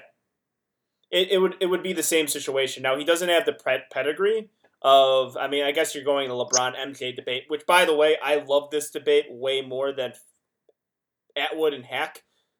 I hate the hypotheticals of Atwood and Hack because it's like one's on steroids and one isn't. Like, can we stop arguing this? It's annoying. This one's actually good. They're the same weight class, doing the same amount of numbers, or they're close to the same realm here. But, yeah, I think if you go above 838, which is crazy that we're saying that, again, because the 838 total from Atwood still is cemented in my memory as being one of the best performances of all time. It was the best performance until Jesus, and I would still say, like, Atwood, there's an argument to be made still about Atwood's 838. If Perk surpasses that, then absolutely. Like, I would qualify him as the greatest of all time. I don't even think he needs a pedigree in order to do it, because I don't see any 74, 75 kilo lifter in the world coming close to that. Until the thing about powerlifting is until it happens again. Until some freak. It's objective numbers. What do you mean? Like powerlifting's objective numbers. It's not like Michael Jordan versus LeBron and trying to compare two people who played in different areas and team sports where like you legitimately cannot truly compare them.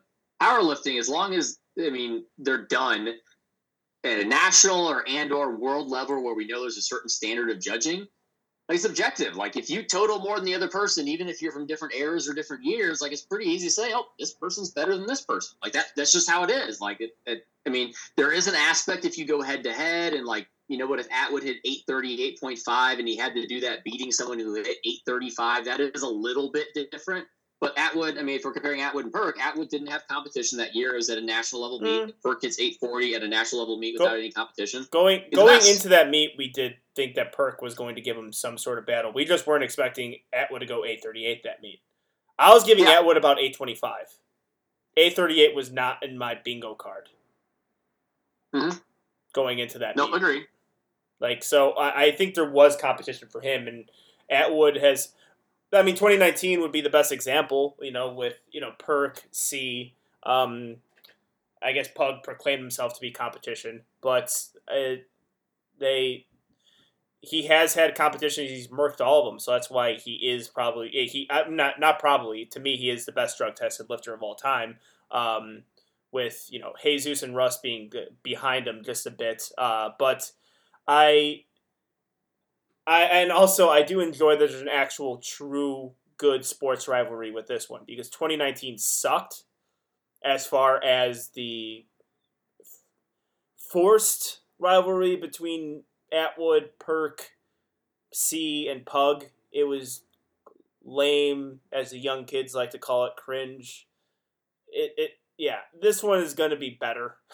It's an actual. They're both genuinely competitive with each other, and it makes sense. And there is an actual argument to be made about Perk now. It's not some fabricated forced thing that we're putting Perk in the same conversation as Atwood. It's a real, legitimate thing, and minus the repetition of Michael Jordan memes or Michael Jordan clips being posted on both of their stories. This is going to be probably the next thing my eyes are going to be glued to is Perk and Atwood. Yeah. I'm going to go on a slight tangent here because you said something I'm going to disagree with, and maybe we want to argue, maybe we want to move on. I'm calling Jesus Oliveras the greatest drug-tested lifter of all time already. Okay. All right. Multiple national titles, world champion, multiple world championships, and the single greatest performance of all time. He's already solidified it for me. Yeah, I think the only disagreement I have, I mean, it's not one of those things that makes me angry that I'm going to argue with it. That'll yield a passionate argument. It's just more so like me looking at a period of time or an era and the amount of people that have, were in a weight class with that person, and they're not looked at even as that good of lifters because of how dominant that person was. And that, to me, is what Atwood has done in his career. Like, Michael C. does not get the credit Michael C. deserves because of how good Atwood was. Michael C. totaling like 780, 775. 75s have started coming close to that now.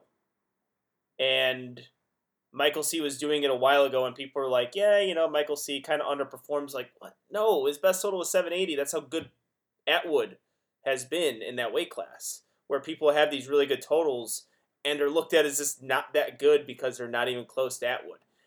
Jesus, I mean, what he's doing now is incredible, but there's just not a whole lot of... He's going to be victim of just not having a whole lot of people in super heavyweight. He does, though, in the fact that he literally destroyed a roided-up lifter. Like, wiped the floor on the total. And I think he's going to go even more. I honestly think... I'm on the fence now, and I think by the next meet Jesus does, I won't be on the fence, is that I think Jesus, if we were doing a greatest power lifter of all time, I drafted number 1. I think I'm pretty close to saying that over Hat. I'm getting close to that. It's with how unreal 25 Fit 40 was. I think once Jesus does 2600, which I think he'll do in the next year, I don't think it's a debate anymore. I think Jesus is the greatest power lifter of all time. Yeah, the sport yields itself to just different interpretations of it as well. Very similar to boxing, right? Where people like the heavyweight champion is the heavyweight champion, the best heavyweight ever, should technically be the best fighter ever, right? Because he can beat everyone else in a fight. Muhammad Ali can fucking dust Floyd Mayweather Jr. if they actually fought each other, but right? So in powerlifting, it's Jesus versus Taylor. He's strong. He's incredibly. He's way more stronger. He's stronger than him. Well, no, it's not that. It's comparative to what people do on drugs. Because in Taylor's weight class, it's dominated by drug-free lifters because you likely cannot be on drugs and be in that weight class. That's a good point. When you get to the heavier weight classes like 240 and up, they're notoriously dominated disproportionately by untested lifters. And the records are almost all held by untested lifters. Ray was an anomaly, but then Dan Bell beat him. As likely, and honestly, if Andrei Milanichev ever went all out, he'd probably be up there too. And the fact that Jesus blew away numbers from untested that you should not be able to do because you're in a weight class that, I don't say prioritizes, that's not the right word, but you get large benefit in those weight ranges, body weight ranges from being on steroids. He should not be able to do that, and he did it on a stiff bar at Sheffield. True. Okay. Yeah. No, those are all valid arguments. We are talking about something completely different now. Where I thought because everyone's having that conversation now. The Austin era first, Taylor Atwood, whether or not it's appropriate to call it the Austin era. I think that's a good debate for another time. But currently I consider Austin to be the best 74, 75 kilo lifter in the world. Yep. But I'm not ready yet to call him the best 75, 74 kilo lifter of all time. And really, I don't think he would qualify himself that as well. As confident as that kid can be, I don't think he would call himself that just yet. I think he's aware enough to know that what he has to do, which the 75 or the 74, 75 kilo weight class has made a comeback because it was a little bit stagnant for a little bit there, and now Now we get more eyes on it, and I'm excited. I'm excited for it, and I'm very happy for Perk. And yeah. No, it's insane what him and Atwood did, because they're extreme outliers in a class that, I mean, they're doing numbers that should be a class up. I mean, likely if Austin did 82.5 kilos, we'd be arguing, could he possibly be in the running to win? For sure, top 3. Yeah, if I put 82.5. If I put an 825 total at any point in my career, I would be thrown in the conversation of being a contender to win. I actually kind of am still, and I didn't total 825 in my powerlifting career yet. So yeah, he would be, and also I think Perk would be a guy to actually move up the weight class, because he's younger than Atwood, where Atwood has made, some would call it empty promises to move up. Perk has not done it just yet, but it's more realistic for him to do it at this point. Yep. I'm going to throw out one name real quick. This is like a month or so ago, but we never talked about him, and it needs to be talked about because it was an incredible meet, and I think it's very underrated. Dominque Fuqua hit 870 at 90 kilos. Well, basically 90. I think he weighed like 90.1 or something. Like he was 199 instead of 198. Say he's 198. Whatever. He's a 93 kilo lifter. If he was going to Worlds right now, he would be in the conversation. Yeah. He's going to be in the conversation if Petrie slips up of being like very much the favorite to be second. And now Petrie looks like he might actually have possibly some competition at nationals. So I want to throw that name out there for listeners just to be watching him, because that was what he did was insane. Yeah. Yeah. Had a really rough national meet. I remember Dominque. I was kind of like following and seeing the entire day of like lift to lift. But just remember having a pretty tough nationals meet. And yeah, we needed that in 90 kilos.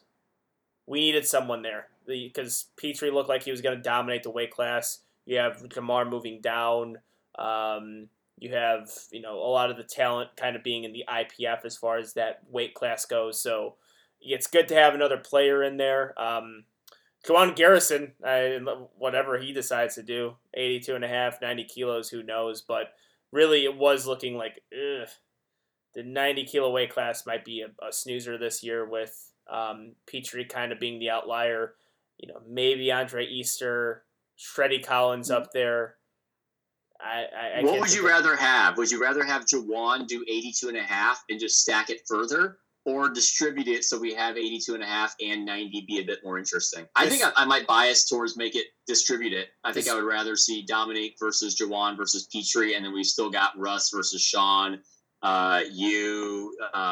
maybe Kyle DeLeon, Jin, and then Jamar. Possibly. Yeah, and Jin. You can spread the wealth out with 82.5 kilos, and it doesn't matter because you have Russ. Really, it could be Russ and Nori. It still gets the talks. Now there's more lifters involved. Now I think the more of the conversation is going to be Russ versus Jamar. And you got something always there. If you distribute the love there and have Petrie versus someone else versus another lifter, because the weight class can stand alone without Juwan. Like, you don't necessarily. I mean, granted, it's he adds stood alone without Juwan for a long time. Well, yeah. Well, he added the untested.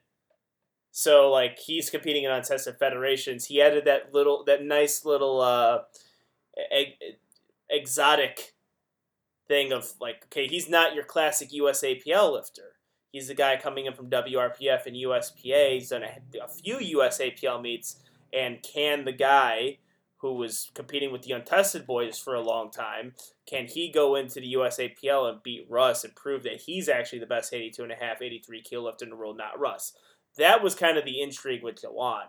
At this point, it's kind of fallen flat because, competitions and mishaps have kind of caused, that storyline to run a little bit sour. But I think if you throw Juwan at 90 kilos, it adds still some intrigue. But, yeah, 82.5 never needed more lifters. There's always something great with 82.5 battles. I mean, even 2019 where Jamar didn't have a great meet, people were psyched for Jamar, and people loved watching Jamar get third. Just It's the weight class that people like to view because most eyes are going to be on it anyways because Russ is competing. And then you have the powerlifter Noriega competing. And now you have, different people bringing in different fan bases. Like I bring my own group of people in who like watching me compete. Jamar is heavily influenced powerlifter. Jin has definitely put himself into the scene of somebody that people want to see him either win or lose because he's talked so much shit that people want to see either one happen. 82.5 kilos is going to be intriguing no matter what. And Kyle DeLeon because he's handsome. He's a good-looking guy who might total more than me. We shall see. Yeah. All right, commercial gym story to finish it up? Yeah. Yep. All right. I got another new one that I added. This one's pretty short. So, one of my trainers, his name is Mike. He had this client. I forget the client's name. Let's just call him Bob. He was an older gentleman, like 70s, 80s, something like that. He was the definition of old guy who just doesn't give a crap. He also could talk your ear off. Like Bob would have a whole routine where he would come to the gym, he'd work out, he'd talk to people for like 2 hours, then he would go to this restaurant next door, spend like 2 hours there. And everyone knew of him as the guy that just kind of stuck around and just didn't give a crap and would just talk. And like, it was just, he had nothing else to do. He just spent his whole day just like talking and going around. And he was an interesting little guy. And one day, Mike told me afterwards all of this that happened. This guy, Bob, always came and trained at like 5:30 in the morning. So I actually never really saw him too much other than just occasionally. But he came in and they're starting to train. And Mike had started noticing there was an odd smell. And it reeked of urine. Really bad piss smell. And so he was like, okay. So they switched to a different spot in the gym because he thought maybe there was something going on. And he realized it still smells like piss over here. And so he kind of got a little closer and he noticed Bob reeked of urine. And so he asked Bob, is everything okay? And Bob's like, yeah, I'm good. And he's like, are you sure everything's okay? Something seems a little off. Do you need to go to the bathroom or anything? And Bob goes something like, oh no, I pissed myself on the way here, but it's all right. I knew it was okay. I'll change when I get home. And yeah, so he trained the entire session, having pissed himself and just didn't care. And I believe he went to the restaurant afterwards as well and ate there and then went home. Dang. That's you get a weird sense of respect when you do stuff like that. Just have no. And there's situations like I understand that the older population has some incontinence issues, but the difference it's hard to even explain with Bob. It's just like he literally just he just didn't care. Like he would have probably walked around having pissed his pants all day and had no care in the world because what's the worst thing that's gonna happen? Someone's gonna notice it. I don't care. I'm old. I can piss my pants if I want to. Yeah. Wait. Good life, I guess. Wait. There's It reminds me. I know people who listen to this podcast listen. Part of my take would know. I forget his name. You know him by the NFL analysis. He's on ESPN NFL Network. Is it Mark Schlereth? Yeah. He used to piss himself every game on the field. He just said he didn't feel like going to the bathroom during the game. He wasn't going to run. He's already sweaty, miserable, sweating through his things. So he's like, yeah, if you saw me on the field playing offensive guard for the Broncos, I was probably just pissing myself. Didn't care. That's really common for like marathon runners do that all the time. That's really common for them. Or Ironman athletes, like they're going to have to. They just got to piss themselves. I did not know that about Mark Schlereth, though. Yeah, I think it was funny because Mark Schlereth also just a really good.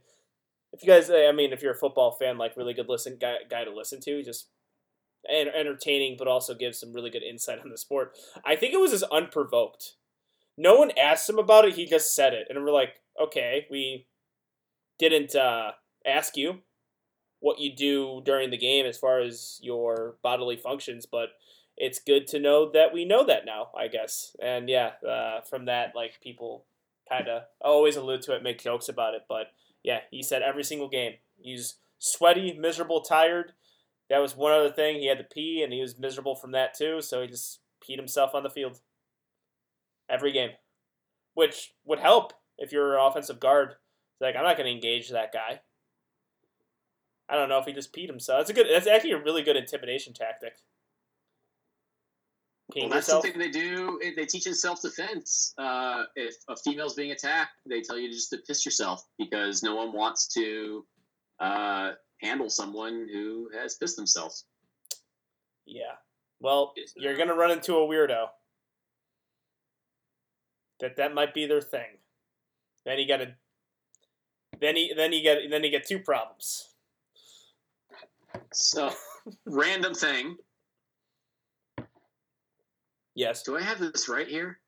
We may have a sleeper for Carolina Primetime that we did not talk about. Great. We're only hour 47 minutes into the podcast. Yeah. I'm literally doing calculations right now because I'm seeing these numbers that were just messaged to me. Oh, cool.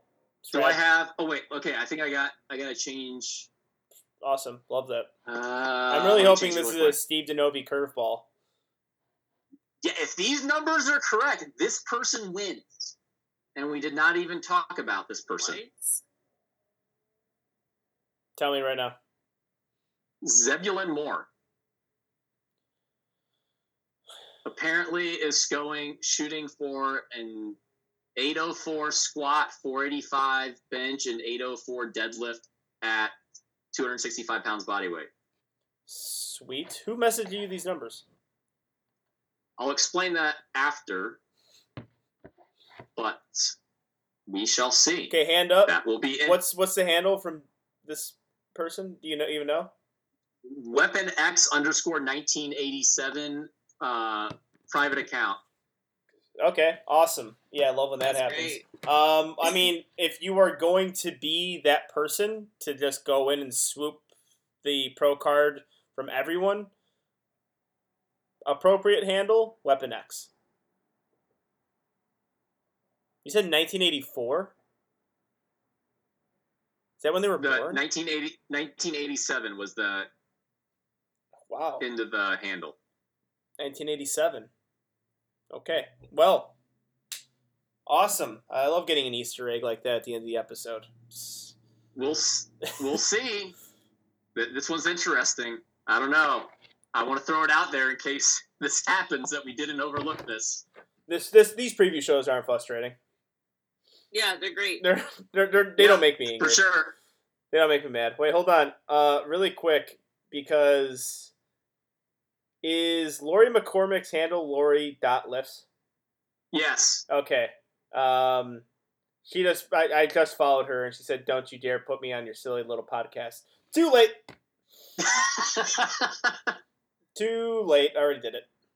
I was hoping I followed the right person because getting the handles are sometimes a scary thing. Of like, I don't know if this person is that person. But okay, yeah, too late. We did it. What an odd thing to say when there's 6 people competing for women. I think it was a joke, but or at least I hope so. Or she really didn't want me to put it on the podcast. Like, we've mentioned her before for collegiate nationals, right? Yeah, we talked about her. Yeah, so all right. So yeah, that's probably the thing. Okay, well, too late. Already did it. Steve gave you a boiler up. I didn't really have that much insight. But, all right, that's going to do it for Two White Lights. 2-hour episode, which you probably deserve a 2-hour episode because it's been a very long time. Just a little updates. Summer break for me. Steve has his own schedule. Solana comes on with you previews, but we're going to have IPF Worlds preview, but also we get more time at least to get some content out for you guys. So, yeah, I might have to discuss the format of the show with Steve later, but yeah, some ideas that I have that'll make the school year and the summer is a little bit more digestible. But we'll see you guys next week. Peace.